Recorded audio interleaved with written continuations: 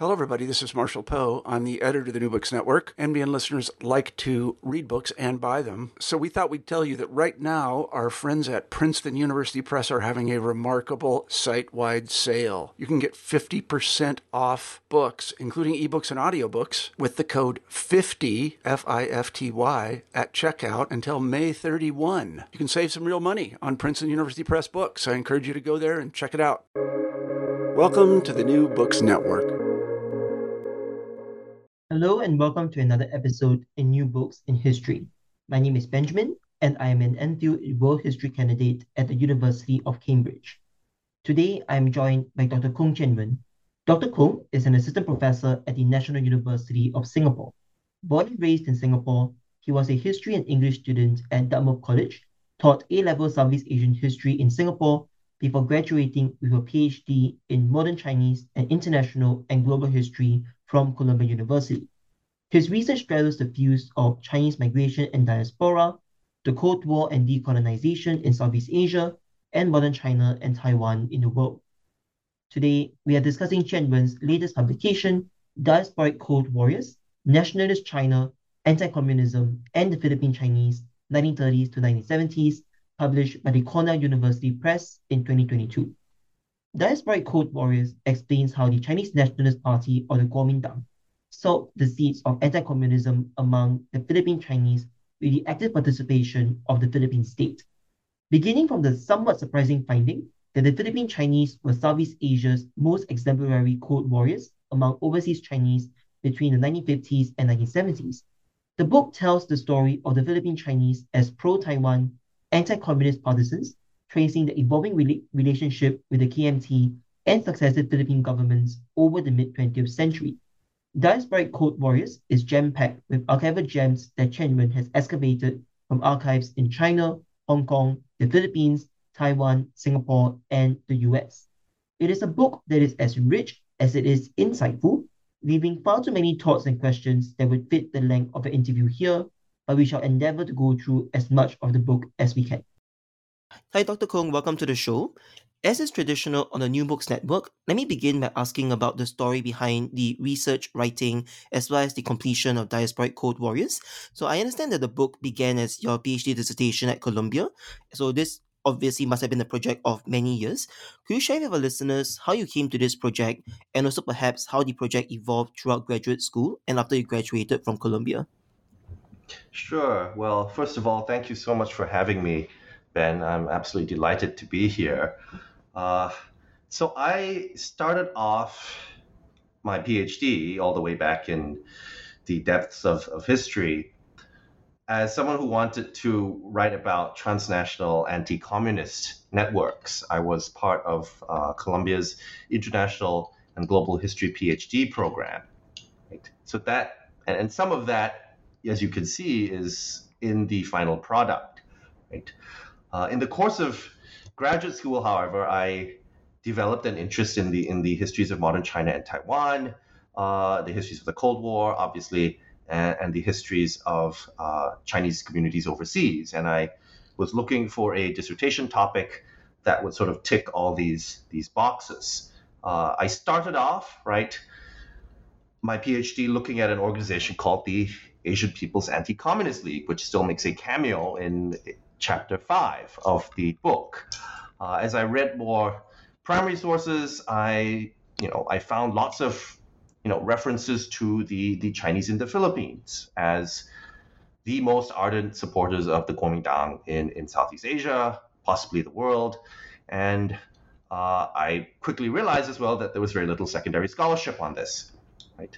I think it helped that I had an advisor, or my first advisor in graduate school was Adam McKeown, right? The late Adam McKeown, who was a historian of Chinese migrations and diaspora. I also worked with historians of the Cold War and modern China.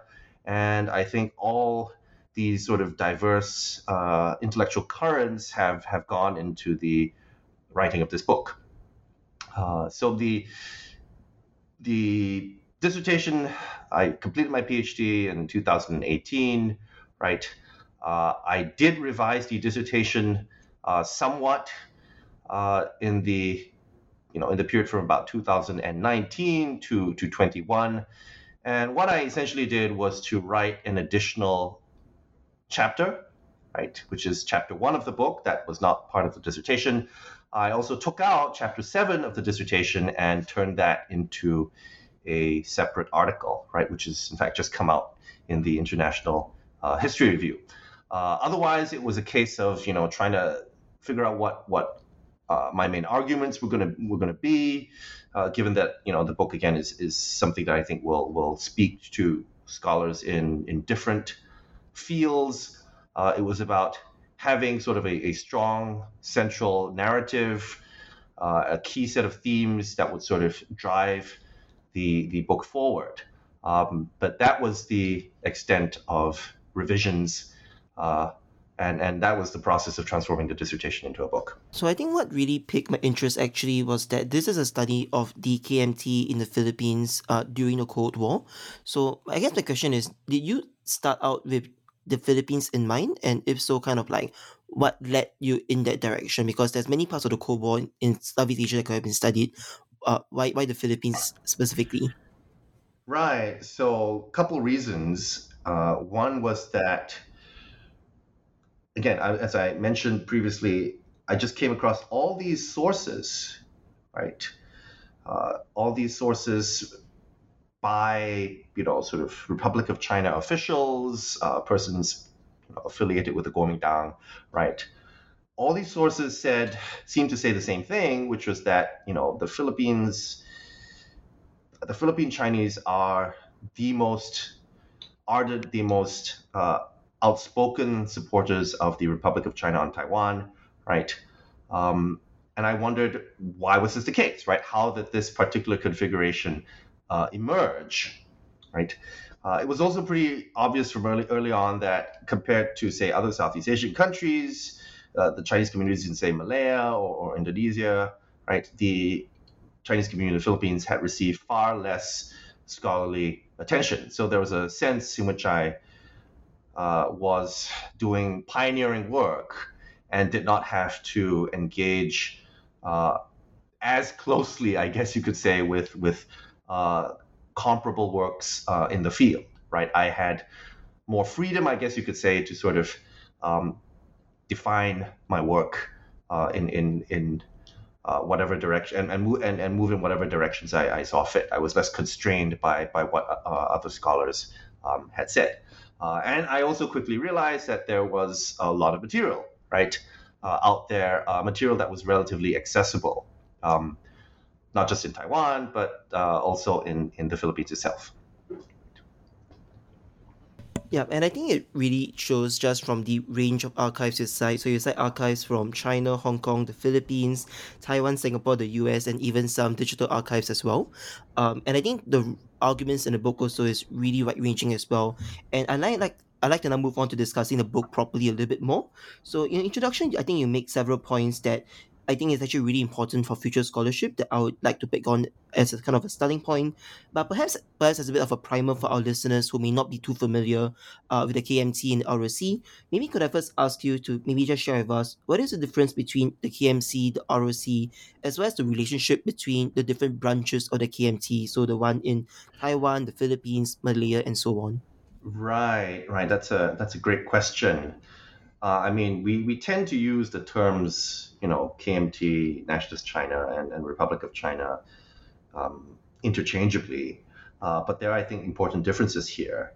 So the KMT, the Kuomintang, the Chinese Nationalist Party, right, began as a revolutionary organization, right, in the late 19th century, right. It began as a revolutionary organization that was banned by the Qing state, right? An organization whose supporters were drawn to no small extent from overseas Chinese, right? In Malaya, in Southeast Asia, and other parts of the world. This revolutionary organization, right, would eventually become a political party, right? And in 1927, this political party came to power in China for the first time, right? By this point in time, the party, of course, was led by Chiang Kai-shek, right? This party then, and this is how the so-called Nanjing Decade begins. The Nanjing Decade of the Republican period begins. This party is then, or this party state, right, is then defeated in a civil war from 1946 to 49 and relocates to the island of Taiwan, although, of course, it has jurisdiction over a number of other territories as well, besides just the island of Taiwan itself, right? And that's the party state that I am chiefly focused on, right? Although there is a section of my book that focuses on the party state before 1949, right? The Kuomintang in the Philippines, right? Again, is a political organization, a revolutionary organization going back all the way to the early 19th century, right? Although the period that I'm really interested in is sort of the period from the 1930s onwards. This is an organization comprising, again, persons from the Filipino Chinese community, right? It's an organization that is very much connected to, from the 1930s onwards, is very much connected to the Republic of China state, right? And to the party in China, or after 1949 in Taiwan, right?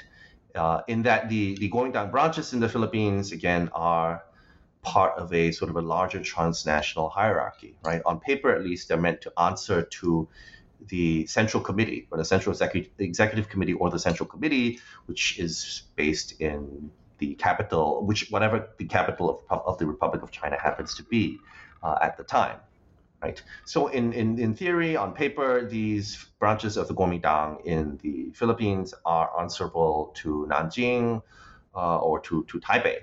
But in reality, of course, right, these organizations enjoy a certain degree of autonomy from the so-called center, right? And much of what goes on in the Philippines, of course, has to do with the Kuomintang activists and members on the ground, right, in the Philippines, persons oftentimes with close ties to the Philippine Chinese community, right? Persons whom one might describe as transnational or translocal, right? Persons who, to varying degrees, right, are committed to mobilizing the Chinese in the Philippines in support of the Republic of China, right? In support of whatever ideology the Kuomintang in China or Taiwan happens to be advocating at a particular point in time, right? And that's, I think, an important, how I think we should understand the Kuomintang, right? Not simply as the party state in China or in Taiwan, but as a networked, transnational, translocal organization with branches not just in the Philippines, right, but globally as well. Yeah, I think this idea of understanding the KMT as a network, transnational, translocal organization was, for me, really quite interesting. And kind of like the question I had here is, what does it mean to think about the KMT transnationally? And of course, one of the ways in which you did this was through looking at the activities of the Philippine KMT in mobilizing the Chinese, as well as kind of the interactions with Taiwan and the Central Branch. But I guess in relation to this, perhaps for future scholars, what are some ways in which you might think about the KMT transnationally as well?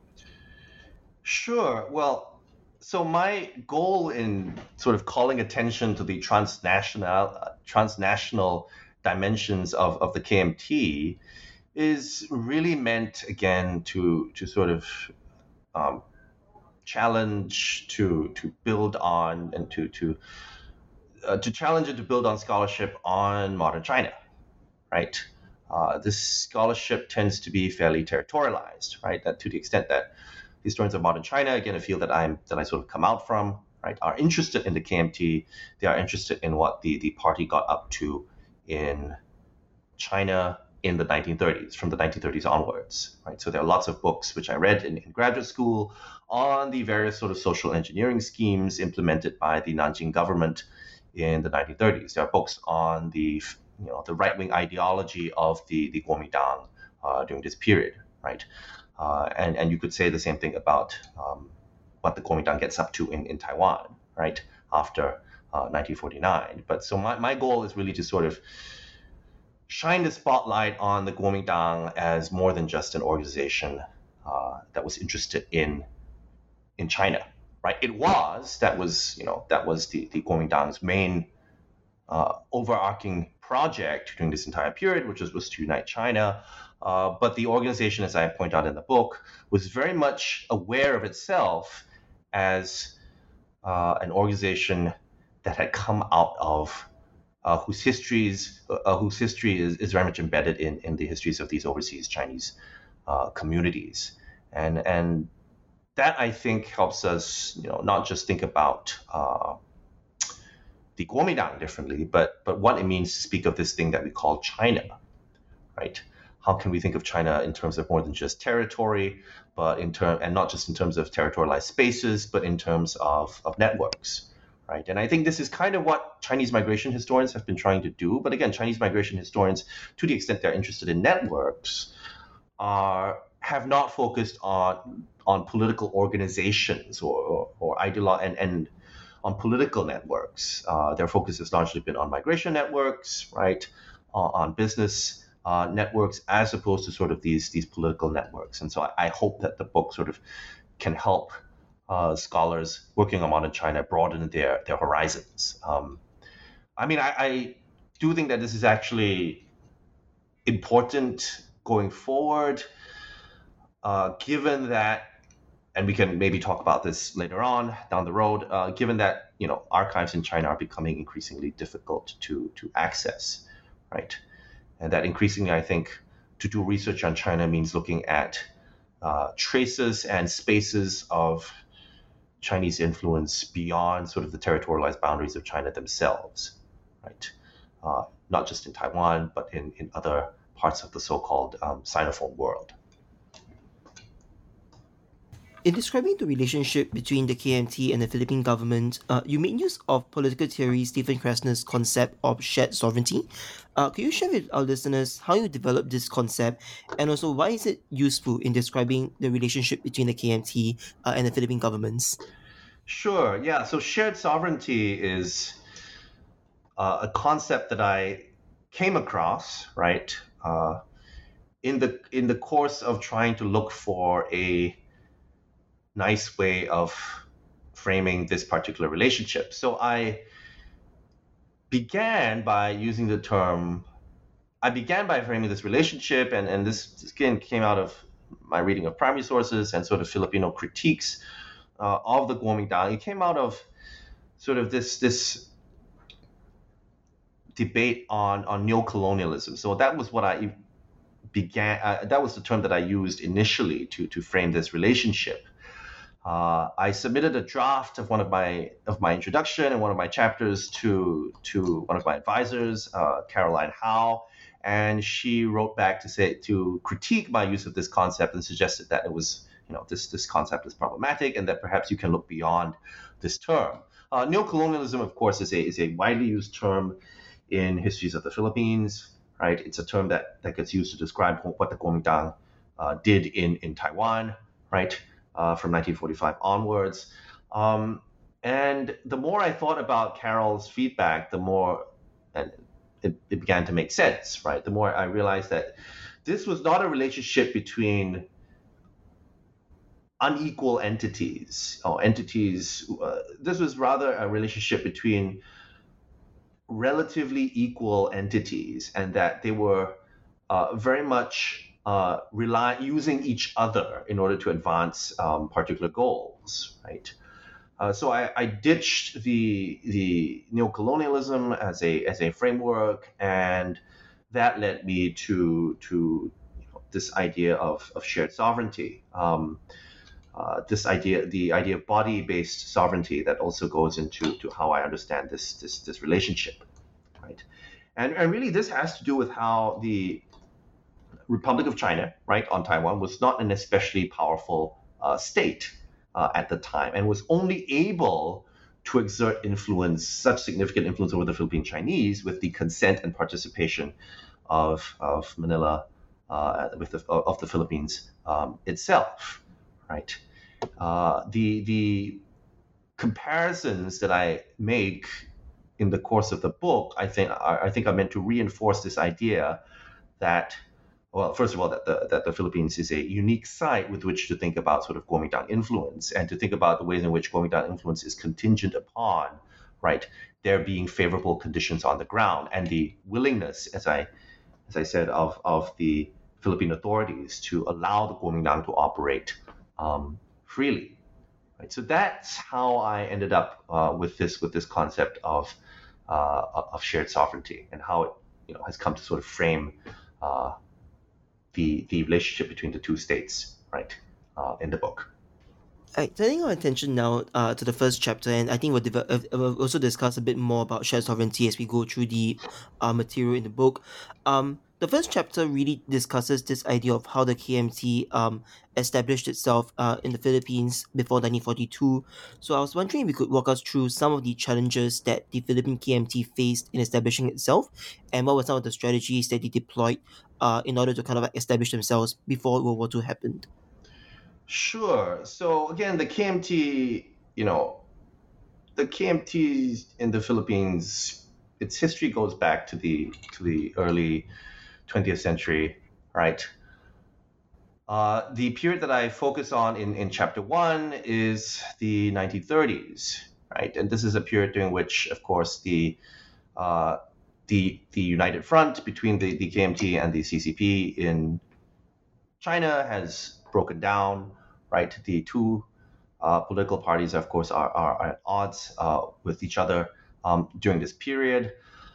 This is a period during which the Kuomintang comes to power in the Philippines, right, during the Nanjing decade, and seeks to institutionalize overseas Chinese affairs. Right, there's a much more concerted, systematic, although again, not necessarily a full-blown effort to sort of coordinate overseas Chinese policy, right, and to mobilize overseas Chinese in support of nation building at home, in support of the war against Japan, right?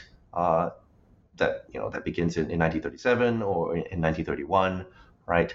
And so it's this period that I focus on, the period leading up to the outbreak of the Second World War, or more specifically the Japanese occupation of the Philippines. And of course, it's during this period that the KMT in the Philippines comes into conflict with Chinese leftists, right? Chinese leftists who have fled persecution in China, right, and who have, and in doing so, have ended up in Southeast Asia, right? And those are the tensions that I sort of talk about in chapter 1. I also talk about sort of internal disputes, right, within the Chinese community during this period, and how the KMT itself in the Philippines, not unlike the KMT in China, right, is factionalized, right. So it's by no means inevitable. It's by no means clear at this point in time, right, who's going to come out on top, right, which KMT faction is going to come up on top, especially as KMT activists are arriving in the islands from China, right? KMT activists, again, who are who belong to sort of different factions of the party in China itself, right? And that brings us up, of course, to the Japanese occupation, where the KMT and the Chinese leftists, right, form sort of different anti-Japanese guerrilla organizations. They sort of temporarily put aside their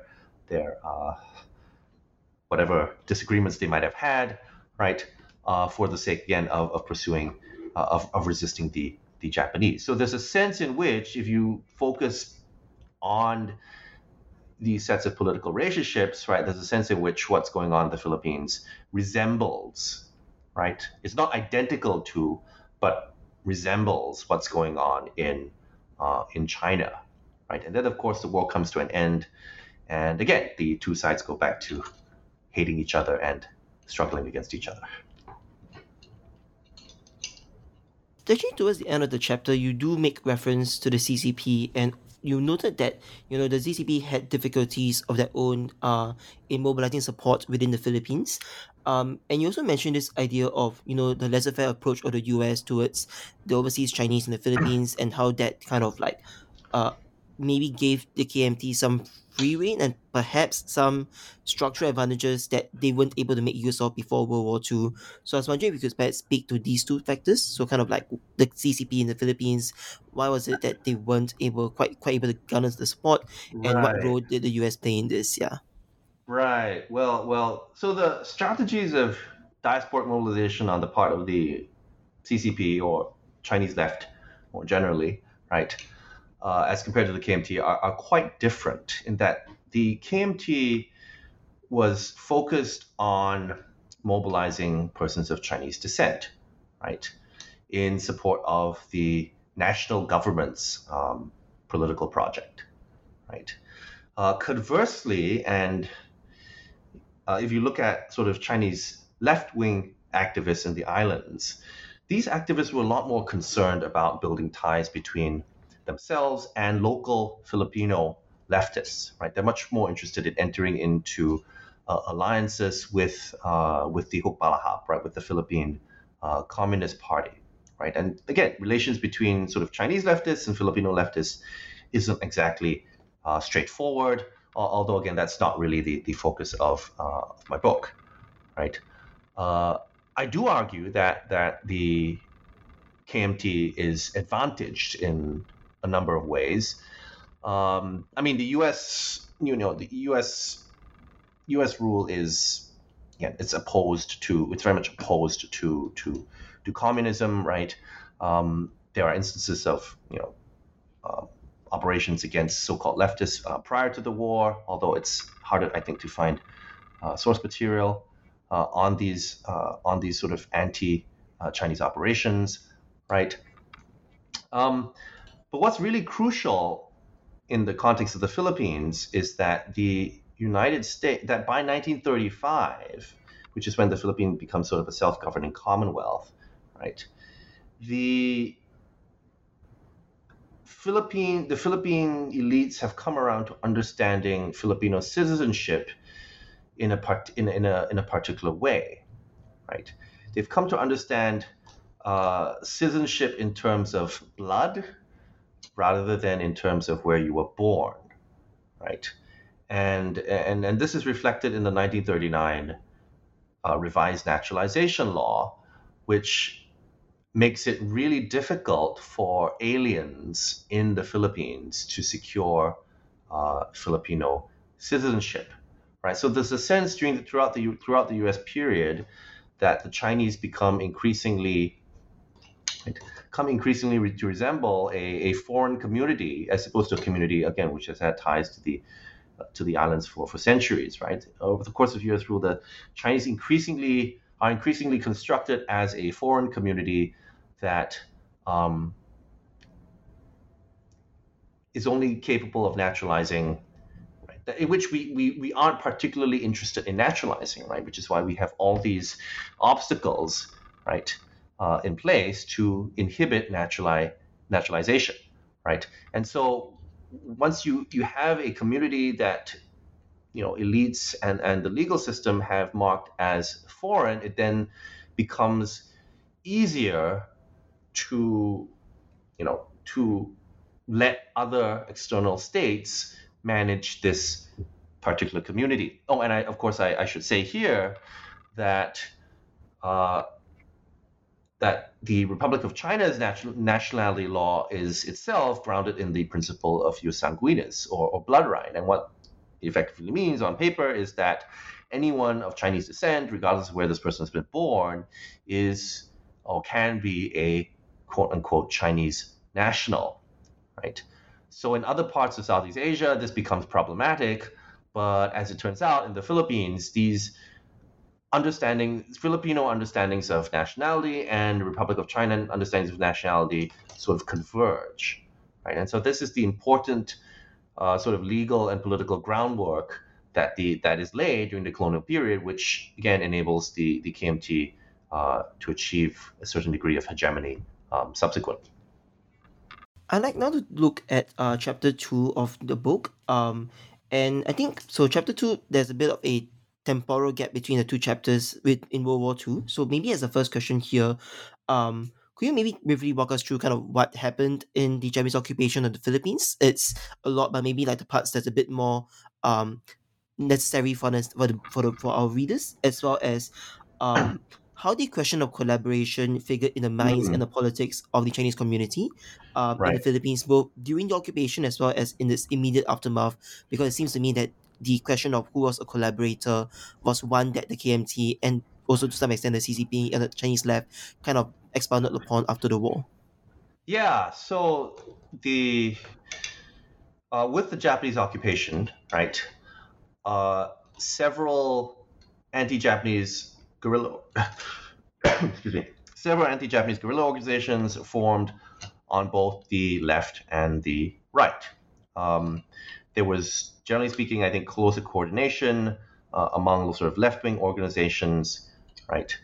Uh, uh, During the Japanese occupation, of course, many sort of Chinese elites end up becoming, part of, the puppet Chinese Association, right? Again, it's not dissimilar to what's happening elsewhere in Southeast Asia, right? In Singapore, for example, right? And of course, as far as the Philippines more broadly is concerned, there are again prominent Filipino elites, including many who go on to hold political office after the war, right? Who again collaborated with the Japanese, right? We have to again, I guess, be mindful here about the problematic, the term collaboration, right? Which I think many historians have sought to question. What happens after the war, of course, is that the collaboration becomes a source of friction between the Chinese left and the Chinese right. Right, the immediate period after the war, right, is a period of relative flourishing for the Chinese left. Right, the Chinese left turns its attention following the war to persons who had collaborated with the Japanese, right? And this goes back to the war itself, to the occupation itself, during which the various anti-Japanese guerrilla organizations, right, assassinate the various anti-Japanese Chinese guerrilla associations, right, target and assassinate various members of the Chinese community whom they accuse of being collaborators, right? After the war, what happens is that the Chinese left again follows through with this project, right, of finding, identifying, and purging collaborators, right, targeting many members of the Chinese community who participated in organizations like the Chinese Association, right. The post-war Chinese left is also again concerned with going after Filipino collaborators, right, like Manuel Rojas, who then becomes president of the country. As far as we can tell, the Kuomintang is less determined to sort of root out collaborators from within the Chinese community, right?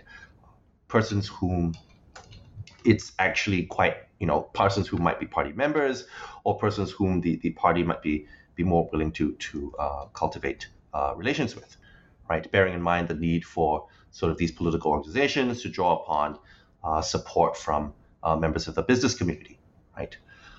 And so that's a source of friction, right? And what happens, of course, as I point out in my second chapter, is that the person whom the Filipino left, including Chinese leftists, targets, Manuel Rojas, then ends up becoming the first post-war president of the country, right? And upon coming to power, Rojas sort of, again, he turns his attention to his political enemies on the left, right, including members of the Chinese community. Right. Again, the larger context here is kind of important. This is a period, of course, during which the Hukbalahap, right, again, leftists who resisted the Japanese, right, go from being again persons who resisted the Japanese to becoming enemies of the post-colonial Cold War state, right? So in part the operation against the hooks during this period is also an operation against the Chinese left. And the Kuomintang is more than willing to collaborate, with the Philippine state, right, in pursuit of the Chinese left, right. So this is a really important period because by the end of this period, the Chinese left is more or less deinstitutionalized, right? Its key leaders by the end of this period have left the islands for China, right? The Chinese Civil War is ongoing during this period, and of course, the Chinese Civil War is ultimately won by the communists. So things are looking up for these Chinese leftists in their homeland, which for many of them they have just only left in the 1930s to go to the Philippines, right? So by this point, by the end of the period, right, a period that the Chinese left refers to as a period of as a white terror, right? The Chinese left has more or less its key institutions have been dismantled, right? Its key leaders have left for China, right? And the remaining supporters of the left in the Chinese community have gone underground. Yeah, and if I'm not wrong, for the Philippine KMT, this was referred to as a period of bloody struggle as well. So one of the things I'm interested in, and this is also in part because it's something that my dissertation might be looking at as well, is the 1940s really was also the period in which the Cold War started to gain a lot more traction and also a lot more like intensity in that period. And I was wondering, how did the Cold War figure in the minds or the actions of the Philippine government and the KMT? And specifically, I was interested in whether you might term this conflict as a quote-unquote Cold War conflict, or was it at that point in time perhaps a bit more localized to that degree? Right. That's a great question. My book is, I mean, I am interested in sort of,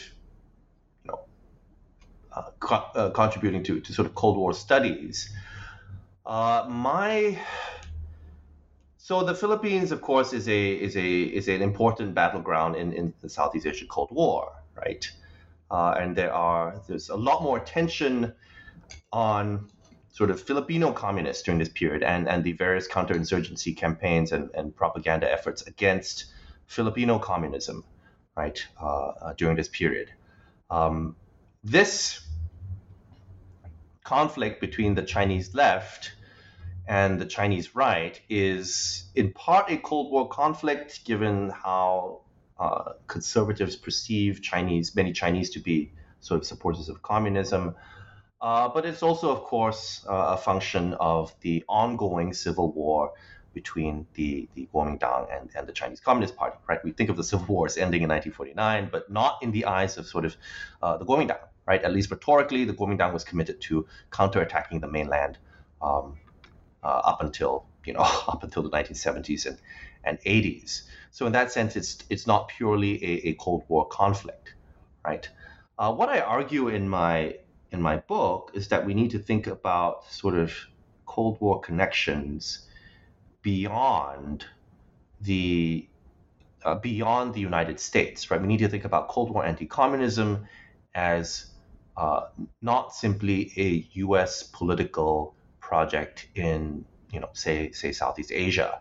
And by this, I don't just mean shifting the attention to local actors or to local governments, right? Which again, historians have done, but to not talk about the United States or to marginalize the United States entirely and focus on what I call intra-Asian anti-communist networks, right? In my case, again, these, as a historian of Chinese migration, right, I try to demonstrate that these intra-Asian anti-communist connections were built on sort of pre-existing political networks, right? Built upon sort of pre-existing ties between Asian states, right? In this case, the networks of the Kuomintang, right? So that is how I would think about my book in relation to Cold War scholarship. So in after 1948, as you mentioned, the Chinese left was deinstitutionalized. Most of their key leaders had left for the PRC, and of course, this was a period where the Chinese left was winning the civil war in China. And of course, that meant also that the Philippine KMT also entrenched itself into the political lives of the Philippine Chinese. Given this context, it was, as you write, pragmatic to be ideological, and specifically then to take on the ideology of being anti-communist. So, why was it strategic or pragmatic or even practical to be ideologically aligned with anti-communism, and what could one gain from being perceived as being anti-communist, even if they were not actually so? Sure. So, again, one of the questions that I sort of had to grapple with in the course of writing my book and the dissertation was how far, right, uh, these persons who came out vocally and publicly in support of anti-communism, right, were actually true believers in the, in the ideology of anti-communism and resist Russia, right, 反共抗日, right. They certainly were very adept at spouting certain approved slogans, right. Ultimately, I think it's difficult for historians, no matter how much material they have, to sort of answer questions with regards to the interiority of historical subjects, right? And that led me thinking about sort of anti-communism as more performative, as performative as much as about true and deeply held ideological beliefs, right? And then it began to make sense in sort of in the context of the Cold War and decolonization slash post-colonial society, right? Much like elsewhere in Southeast Asia, the Philippine Chinese again were discriminated against, right? Were a discriminated minority in the Philippines, right? Much of how we understand the sort of post-colonial Chinese societies in Southeast Asia, right, revolves around again questions of adaptation to various anti-Chinese measures, right, especially in countries where the Chinese happen to be a minority, right. But such studies of adaptation and adjustment to sort of xenophobia and the sort of the anti-Chinese establishment, right, tend not to, in the context of Southeast Asia, tend not to talk about political political practices, ideological practices. And so that is what I talk about in chapter 3 of the book, right? How performing a certain ideological identity, right, coming out vocally in support of anti-communism, of the Kuomintang, right, could be a means for persons to prove that despite being aliens, despite being foreign aliens, they were nonetheless good aliens, right? Good residents of the Philippines, even though they may have been nationals of the Republic of China, right? And it was advantageous, right, for persons to perform, anti-communism, right, regardless of what they actually believed, right. Anti-communist practices, as I point out in that chapter, were fairly diverse, right? That among such practices was blackmail and going up to persons and threatening to report them to the authorities as quote unquote communists if they didn't pay money to the blackmailer, right? It was, these practices were respectable, but they were also in many cases quite shady. They enabled persons to accumulate not just monetarily, but also to sort of establish reputations for themselves, right? Ingratiate themselves in the books of the Philippine military, for example, right? So it was about status, right? It was about the accumulation of sort of political capital, right?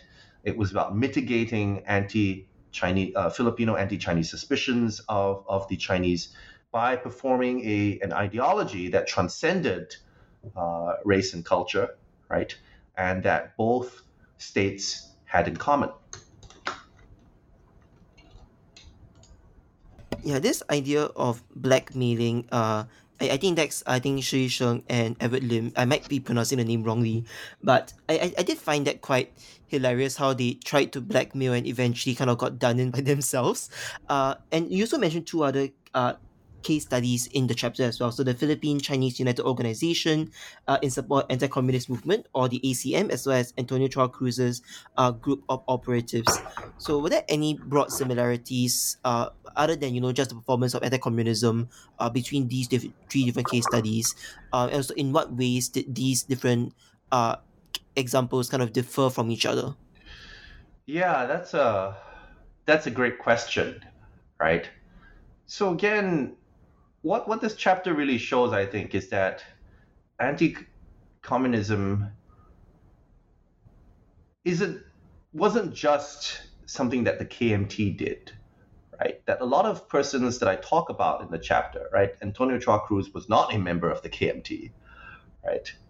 Alfonso Sisip, for example, who spearheaded the anti-communist movement, right, was not a member of the KMT, right? Shi Yisheng was, Edward Lim sort of questionably so, but regardless of one sort of party affiliation, I think what the chapter demonstrates is that anti-communism was something that multiple persons from within the Chinese community, right, both well-respected elites such as CSIP and sort of shadier criminal types like Chua Cruz, right, sort of came together on, if you will, right?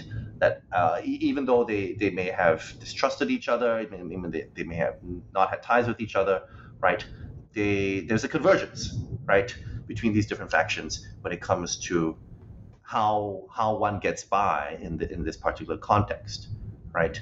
A context again that has a lot to do with the Philippine government's ongoing efforts against the Hukbalahap during this period. So various sort of Chinese actors sort of sought to capitalize on sort of anti-Huk sentiment, anti-communist sentiment that crested during this period to advance, again, very, very different interests, right?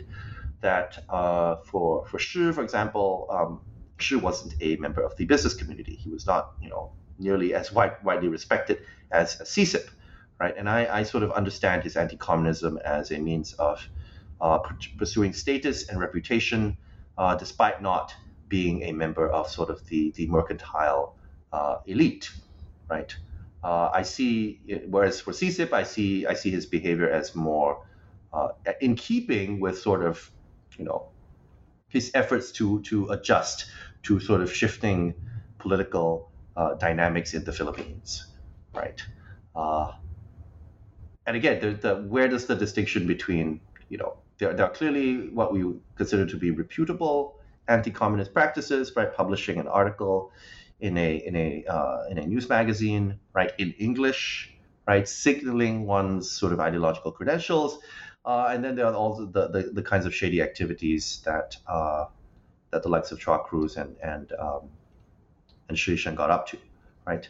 There's another practice, I think, which these persons have in common is establishing institutions, right? Establishing associations to lend a veneer of respectability to one's oftentimes fairly shady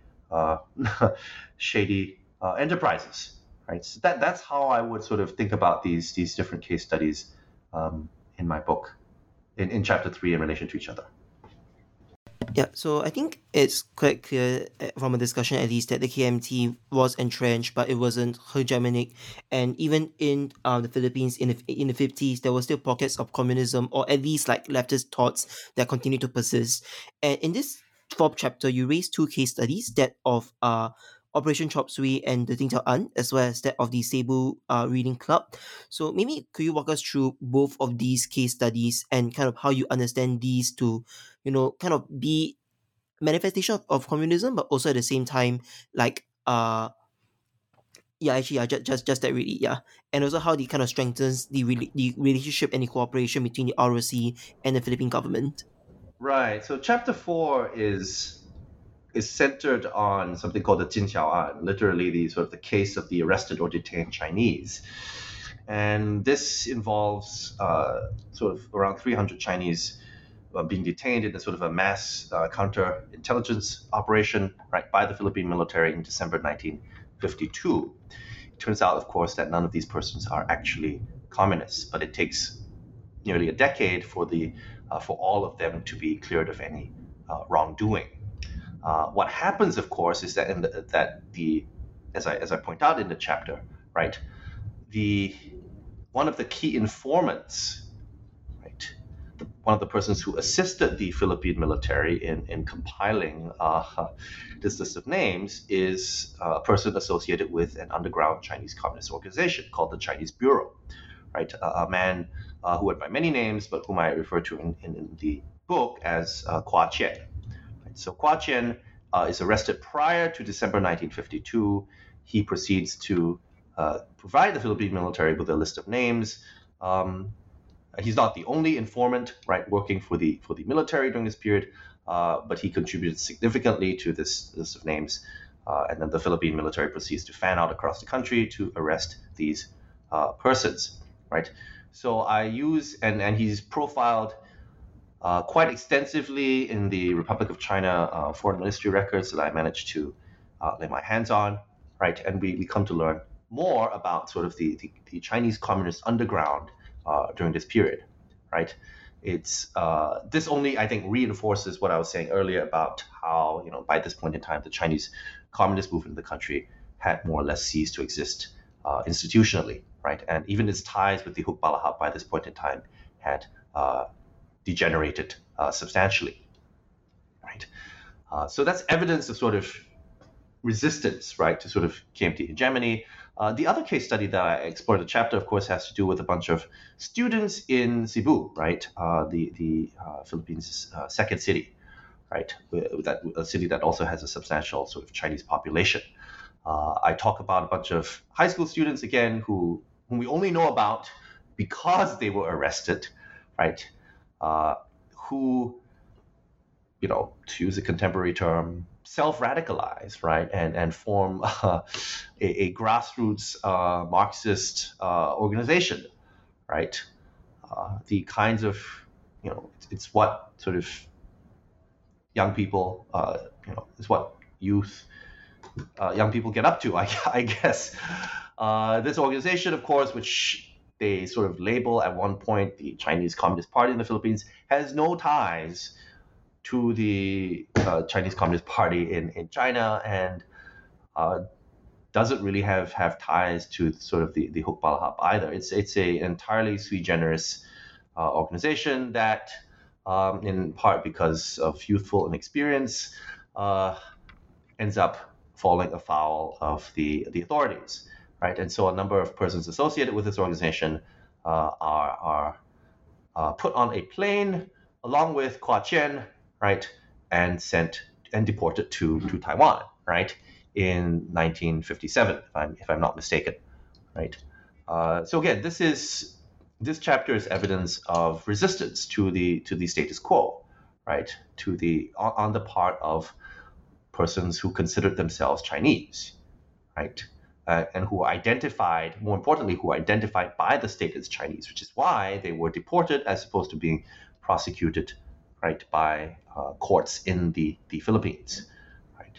And this chapter is important in setting us up for a subsequent chapter, because what I argue is that the Jinqiaoan was conducted without the knowledge of the Republic of China state, without the participation of the Republic of China, and without the participation of the Kuomintang, right? This is alarming and troubling to the Republic of China and to the local Kuomintang, many of whose members, right, ended up being arrested, and this leads to a rectification of the intelligence sharing relationship between the two states, right? The ROC is determined from this point onwards to ensure that any future anti-communist counterintelligence operations targeting members of the local Chinese community are channeled through the embassy, right, and involve local Chinese anti-communists, right, including members of the KMT, right, and that's the significance of this chapter. So, all right, let me just re-ask that question. So, Yeah, could you tell us more about the role education and the arts played in reinforcing this culture of anti-communism in the Philippines? Sure. So, you know, I think my book tries not to do just political history and diplomatic history, and there's actually, I think, relatively little of that. And that I think some of the more exciting parts of the book have to do with sort of society and culture, right? So Chinese schools in the Philippines were important sites of ideological mobilization, right, by the KMT. Uh, and the reasons for this again have to do with how these schools, as private institutions, which ran a dual language, English and Chinese language curriculum, and whose Chinese curricula were, you know, dominated by the Kuomintang, right? So the textbooks that Chinese students relied on were from Taiwan, right? Many of their teachers were from Taiwan. Many of their teachers had been trained in Taiwan, right? And these, beyond sort of the classroom, right? These schools were also were also the sites of anti-communist activities, right? Rallies in support of Taiwan, right? In support of sort of the global anti-communist crusade, right? Students frequently traveled to Taiwan, right, during the 1950s, 60s, and even 70s, right? Um, or not just to Taiwan, but they would travel within their country, right? Putting on sort of performances in support of anti-communism, right? And all this has to do, right, with how the Philippine government was quite content to let these schools be, right? And that they were, even though there were efforts in the 1950s to sort of nationalize these schools and to bring them under greater sort of Philippine supervision, right? For the most part, these Chinese schools were allowed to operate fairly autonomously. And again, for all the fears of communist infiltration in these schools, for the most part, were very much were staunchly pro Kuomintang, right? The Kuomintang and the Republic of China Embassy exercised a great deal of control over these schools, right? The embassy was, for example, and the Kuomintang were responsible for vetting teachers, and the leadership of these schools overlapped considerably with the leadership of other leading Chinese institutions at the time, right? Including the Philippine Chinese Anti-Communist League, right, which frequently held activities at these schools. Yeah, and I think one thing that's quite interesting to me, and I think this pops up towards the end of the chapter, is this idea of transnational anti-communism.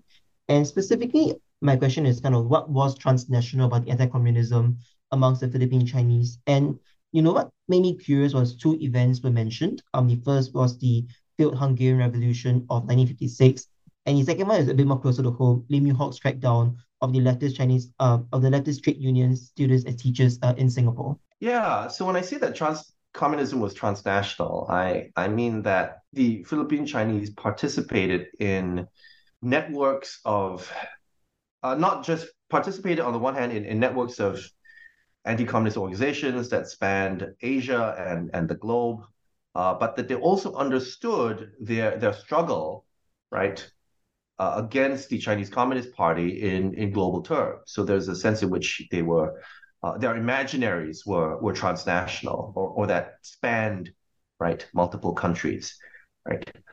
So the organization in question here that I talk about in chapter 5 is, of course, the organization that I was interested in at the start of my PhD, the Asian People's Anti-Communist League, right? An organization that, again, I think more scholars are beginning to be interested in, right? But which has received nowhere near the amount of attention, for example, as Afro-Asianism, right?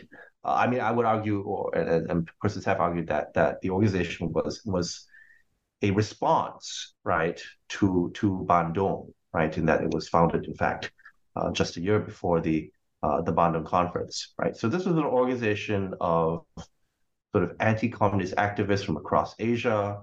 It was an organization sponsored by Taiwan and South Korea, right? And it is an organization that the Philippine Philippine Chinese anti-communists came to participate in via the Philippine Chinese Anti-Communist League, right? The occasion for this was a meeting of the Asian People's Anti-Communist League in Manila, right? An occasion that attracted again, you know, Chinese anti-communist activists, right, including Shi, for example, Shi Yishe, right? And the other way in which sort of anti-communism of Philippine Chinese was transnational was in their efforts, their understanding of what was going on elsewhere in the world, right? And this is, I think, where the sort of the global Cold War manifests itself most explicitly, right, in my book, right, and in that these persons were very conscious of what was going on elsewhere, right, in Singapore, for example, with Lim Yew Hock, right, Lim Yew Hock's operations against the left, right, and even in Eastern Europe, right. So that particular moment that I examine in chapter 5 has to do with the Hungarian Revolution, right? The Hungarian uprising against communist rule in Hungary, which becomes a global event in the eyes of these in the imaginaries of these anti-communists, right? So I talk about how a couple of these Hungarians end up in the Philippines speaking to Philippine Chinese students, having just spent time in Taiwan, right? And they arrive in the Philippines from Taiwan, right? They have a lot of nice things to say about Taiwan, which of course means a lot to the Kuomintang regime in Taiwan. And Philippine Chinese students, right, are made to attend such events, right, to drive home the idea that their struggle, that the ideological struggle of the Kuomintang is part of a much larger conflict. This idea of mobility is also something that you pick up on in chapter 6, where you talk about the visits by the Philippine Chinese to Taiwan. And that this is, it's not just a casual holiday. They were also one way in which the KMT contested with the PRC for overseas Chinese capital, remittances, as well as bodies during the Cold War. It was one way in which the ROC projected Taiwan to the world as more than just a province of the ROC. So the question that I have here is, what does a visit to Taiwan entail? What goes into its organization, and what kind of visits were there? Because you discussed 3 different visits, and they all are quite different from each other. Right. So these, as you pointed out, these were not visits by individuals. These were not people going there for a holiday, right? It was not easy to get into Taiwan, right, at the time, right? And so these visits were organized by institutions in the Philippines, right? Institutions ranging from schools to the Anti-Communist League, right, to veterans associations, right, organized with the support of the Philippine Embassy, right? So these were organized group visits with a fixed itinerary, right, and that tended to be centered on, right, certain places in Taiwan that could showcase sort of the progress of the Republic of China, right, to the wider world, right, or that could showcase the Republic of China's ongoing efforts to combat communism, right, to fight back against communism to the rest of the world. So, for example, the offshore island chain of Quemoy or Jinmen was a frequent tourist. Well, it was a frequent destination, right? It was a frequent destination on the itineraries of these Philippine Chinese tourists, right? Because this island was quite literally at the front lines of the ongoing civil war between the two Chinas, right? But people visited for all sorts of reasons, right? Persons could visit for the purposes of what's called military service or 军中服务, right? Philippine Chinese elites frequently visited to celebrate certain important national occasions in the Republic of China, right? From the so-called the founding of the Republic of China, the Republic of China's National Day on October 10th, right, to Chiang Kai-shek's birthday, which happened to be later that month, right? And persons were there for all sorts of more practical reasons, like teacher training, for example. They would go there during the summer vacations for teacher training. They would go there to perform what we might call community service, right? They would go around to rural areas and help literally build the nation, right? They would donate money to help rural reconstruction in Taiwan, for example. So in all these ways, and these trips were valuable to the Republic of China because it sought to demonstrate that the rump regime on Taiwan had the support of its own nationals, right? Beyond just the island of Taiwan itself. They could point to these multiple overseas Chinese delegations that were visiting the country and that affirmed their commitment to the Republic of China cause, right? A state that did not have sovereignty or territorial sovereignty over the mainland had to turn to other means to legitimize itself as a Chinese nation state, right, in the world. And that's where these trips come in, right? Trips that were carefully managed to ensure that the Republic of China came across in an extremely positive light, right? But which, again, serve certain purposes, more practical purposes from the perspective of the Philippine Chinese themselves. And even when the Philippine Chinese visited Taiwan, it was never described, as you note, as home or as jia, but was instead described variously as, 自由中国, 祖国, or 中国. Why is that, and what can this tell us about how the Philippine Chinese saw Taiwan, mainland China, and their relationship to both of these geographic spaces?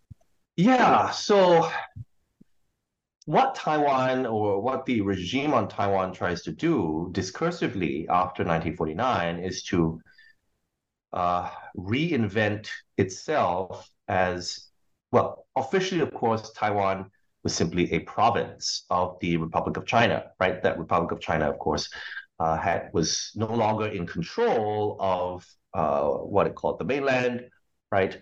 But which was nonetheless the legitimate sovereign authority of all of China, of which Taiwan was simply a province. But that sort of narrow legal conception of Taiwan as simply a province of the Republic of China coexists with a slightly more ambiguous conception of Taiwan as free China, right? 自由中国, again, a very, very much a Cold War framing of this particular part of the Republic of China, right? And so the idea was that even though Philippine Chinese would have traced their ancestry not to the island of Taiwan itself, but to Fujian province, right? Currently occupied by an illegitimate bandit regime, right? That even though their actual ancestral homelands were located beyond the Iron Curtain or beyond the Bamboo Curtain, they nonetheless could and should identify with Taiwan, right, as something called Free China, right, as as a bastion of anti-communist resistance to communism, and as the legitimate representative of the nation state that they should be loyal to and supportive of. I now want to return back to this idea of resistance, which you covered in your last chapter about the Chinese Commercial News Affair. And one of the things that fascinated me about this affair was that the Chinese Commercial News, or the CCN, they weren't overtly pro-communist. They were, in my reading at least, just journalists trying to maintain political neutrality as well as journalistic objectivity. Yet, because of the actions of the Philippine KMT in, effectively shifting the Overton window towards the right, even neutrality became spotlighted as pro-communist, especially when the CCN's call for hybridization appeared to undermine the ethnocentrism of the KMT, which you mentioned earlier. And from this, I have kind of two related questions, and I'll ask the first one first, which is, what were the allowable means of dissent in the status quo at a point in time? So we know that communism was definitely not allowed, right? And you refer to this idea of anti-communism or non-anti-communism. What did that look like? Yeah, so the Chinese Commercial News is was a newspaper, was a for all intents and purposes, a liberal centrist newspaper, right? That was committed to providing fair and balanced coverage of news on China, right? And that was determined to feature news on China from multiple news sources, right? Including not only including the Republic of China's official news service, but from international news outlets as well. And this gets the newspaper into trouble with the KMT, right? An organization that was committed again to outputting right-wing anti-communist propaganda during this period. A newspaper that actually had a party that actually controlled two other newspapers, two of the four Chinese newspapers in the Philippines at the time, right? So this is unacceptable to the KMT, right? This is unacceptable to the Republic of China embassy as well, right? The CCN is also very much an advocate of cultural integration, right? Its strategy, its tactics, right? If we think of sort of anti-communism, the hegemonic anti-communism as a series of strategies, to use Michel de Certeau's term, then these tactics which contest the ideological status quo, right, take the form of, for example, in the case of the Chinese commercial news, questioning the Sinocentric and ethnocentric ideology of the party by advocating for cultural integration, right? By advocating for naturalization, right? This is not support for communism, right? This is liberalism in opposition to anti-communism, right? Or liberal centrism, liberal multiculturalism, right? In opposition to right-wing anti-communism. And of course, as you pointed out, right, given the Overton window at the time and within the Chinese discursive sphere in the Philippines, this ends up being problematic, right? But so this Chinese commercial news was a major source of anti-communism, right? Because of course it would not have been it would have been suicidal to sort of come out vocally in support of communism, right? But of course, ironically, they were, right, constructed as pro-communist. And that kind of led them to be deported by President Marcos in the early 1970s as a result.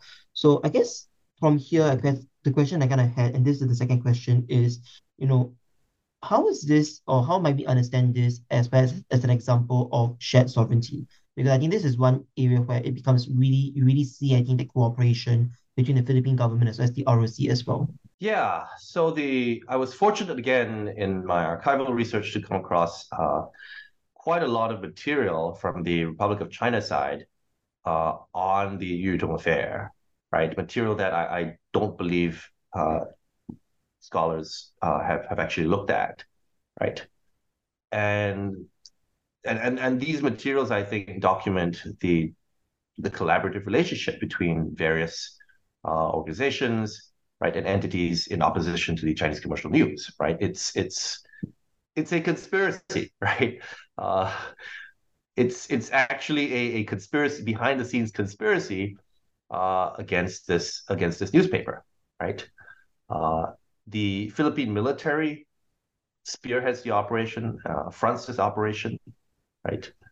But the Kuomintang and the ROC embassy play a crucial behind-the-scenes role because the Philippine military, and this is something that applies to sort of more broadly to my book, doesn't know Chinese. It doesn't have Chinese persons on its payroll who can speak Chinese. So in effect, it has to outsource, right, part of its counterintelligence operations to persons who do know Chinese, right? Of course, the ROC embassy and Kuomintang activists, right, are more than willing to play this role, right? And so this is how sovereignty is shared, right? In the course of the deportation board hearings, not just in 1962, but also in 1970, right? The KMT also provides key witnesses, right, to appear at these hearings and to interpret certain documents in a certain way so as to cast the Chinese news, the Chinese commercial news as a pro-communist outlet. I should mention here that these are deportation board hearings, right? They are not hearings before a judicial entity, a formal judicial entity, given that the persons in question are foreign nationals. And what you need to know about these deportation board hearings is that you don't need the bar isn't especially high when it comes to evidence, right? You don't need to prove conclusively that these persons are pro-communist, right? It is enough for one to prove that these persons are undesirable, whatever that means, right? For them to be deported. So deportation is very much a political process, right? And that's the reason why Marcos in 1970 can sort of cut short these hearings by ordering the Yutongs to be deported to Taiwan, because deportation is an executive decision. Right? And it's interesting as well because, after this, the affair, the shared sovereignty arrangement between ROC and Manila kind of unraveled in the 70s, shortly after this affair. So I was wondering if you could maybe share with us, what led to the unraveling of the shared sovereignty arrangement. Sure. Arguably, I think this arrangement isn't over until the mid 1990s, but I certainly think that the early to mid 1970s is an important turning point. So what happens, of course, is that the Yutongs are deported to Taiwan, right, in May 1970, and Filipino journalists who've written about this case have argued that Marcos was essentially using this to prepare the way for martial law, right, which of course is declared a couple of years later, right? This year is the 50th anniversary of the declaration of martial law, right? Ironically, under martial law, Marcos is able to, he issues executive orders, right?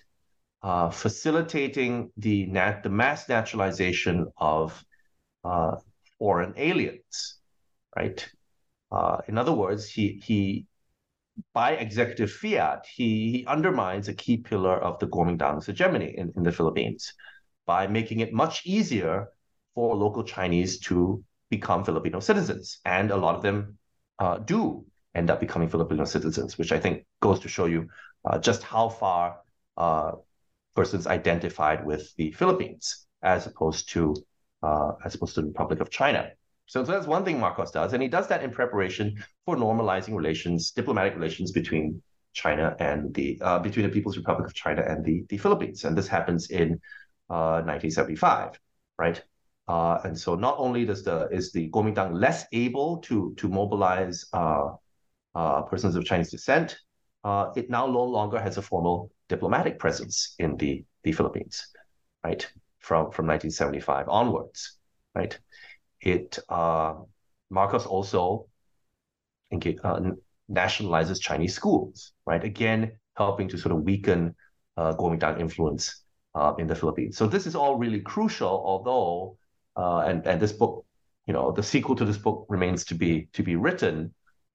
It's pretty clear that this process, this decline, this decomposition, right, is pretty slow, and it's not really until the mid 1990s that the community has shifted fully over to supporting the People's Republic of China, or to having closer ties with the People's Republic of China. And I think that brings us quite nicely, I think, to the conclusion. And here the question I really had before we get to the discussion on contribution to scholarship really is, what happened to the Philippine KMT, and what are some of the legacies of the KMT's code warring in the Philippines today? Yeah, what happens to the Philippine KMT? Well, I mean, during martial law, it's two newspapers, right, cease to function. They are merged and sort of forced to tone down on their pro KMT activities. The various sort of ROC diplomatic organs in the Philippines sort of get converted into sort of informal diplomatic organs, right? The KMT itself is renamed the Filipino Chinese Cultural and Economic Association, right? Schools again are no longer able to promote KMT ideology as openly as before, and crucially, right, the Filipino-Chinese Chamber of Commerce, right, which was a very pro-KMT organization, right, splinters between sort of pro-KMT and pro-China factions, right? And these, again, these buildings, these institutions still exist today, right? One can visit the site of the former KMT headquarters in Manila's Chinatown, right? These days, of course, the KMT has a presence in the Philippines, but it's fairly marginal, right? And that Chinese schools, including Chiang Kai-shek College, right, have become well, I wouldn't say pro CCP, but they certainly no longer are ideologically committed to promoting the interests of a foreign China, right? They've become a lot more Filipinized in the decades since. Now, looking past the Philippines and the KMT, I'd like to talk a little bit about kind of the way you frame your contributions to the scholarship, because I have on more than one occasion now cited this text in my papers for classes. So this is not by any means a comparative history, although you do make extensive comparisons throughout Southeast Asia and you make use of comparative concepts as well. This is also not a Chinese history as we might conventionally understand it within the landmass of what I'm going to refer to as geographic China. It is, as you point out, a work of global Chinese history, one that is not the same thing as what Shelley Chan is doing, because you focus less on how the Chinese diaspora affected China, but also on how the diaspora's literary and cultural productions took place outside of geographic China as well. And towards the end, you take inspiration from Sinophone studies, which has mostly been dominated by cultural studies and literary studies, and you gesture towards this possibility of a Sinophone history. So that's kind of a concluding question. In your mind, what does a Sinophone history entail? And is this something you're thinking about for your next project? Yeah, thanks for that. Yeah, so I guess I don't see the book as sort of Chinese history as it's conventionally understood within area studies. Although ironically, I am writing about an organization that very much saw itself as a committed to the future, to actualizing the modern nation state of China, right? I I like to think of myself as a historian working on how China and Chineseness are understood and constructed in sort of various settings, right? One of the things that I hope to do in the book is to call attention again to different understandings of China and how persons from beyond what you call geographic China, right, have constructed a certain understanding of China, right, in specific circumstances. Right? And I think that's, well, in part, I think that's a direction that Chinese studies is moving in, right? With Sinophone studies, which, as you pointed out, I think is very much focused on literary and cultural production, right?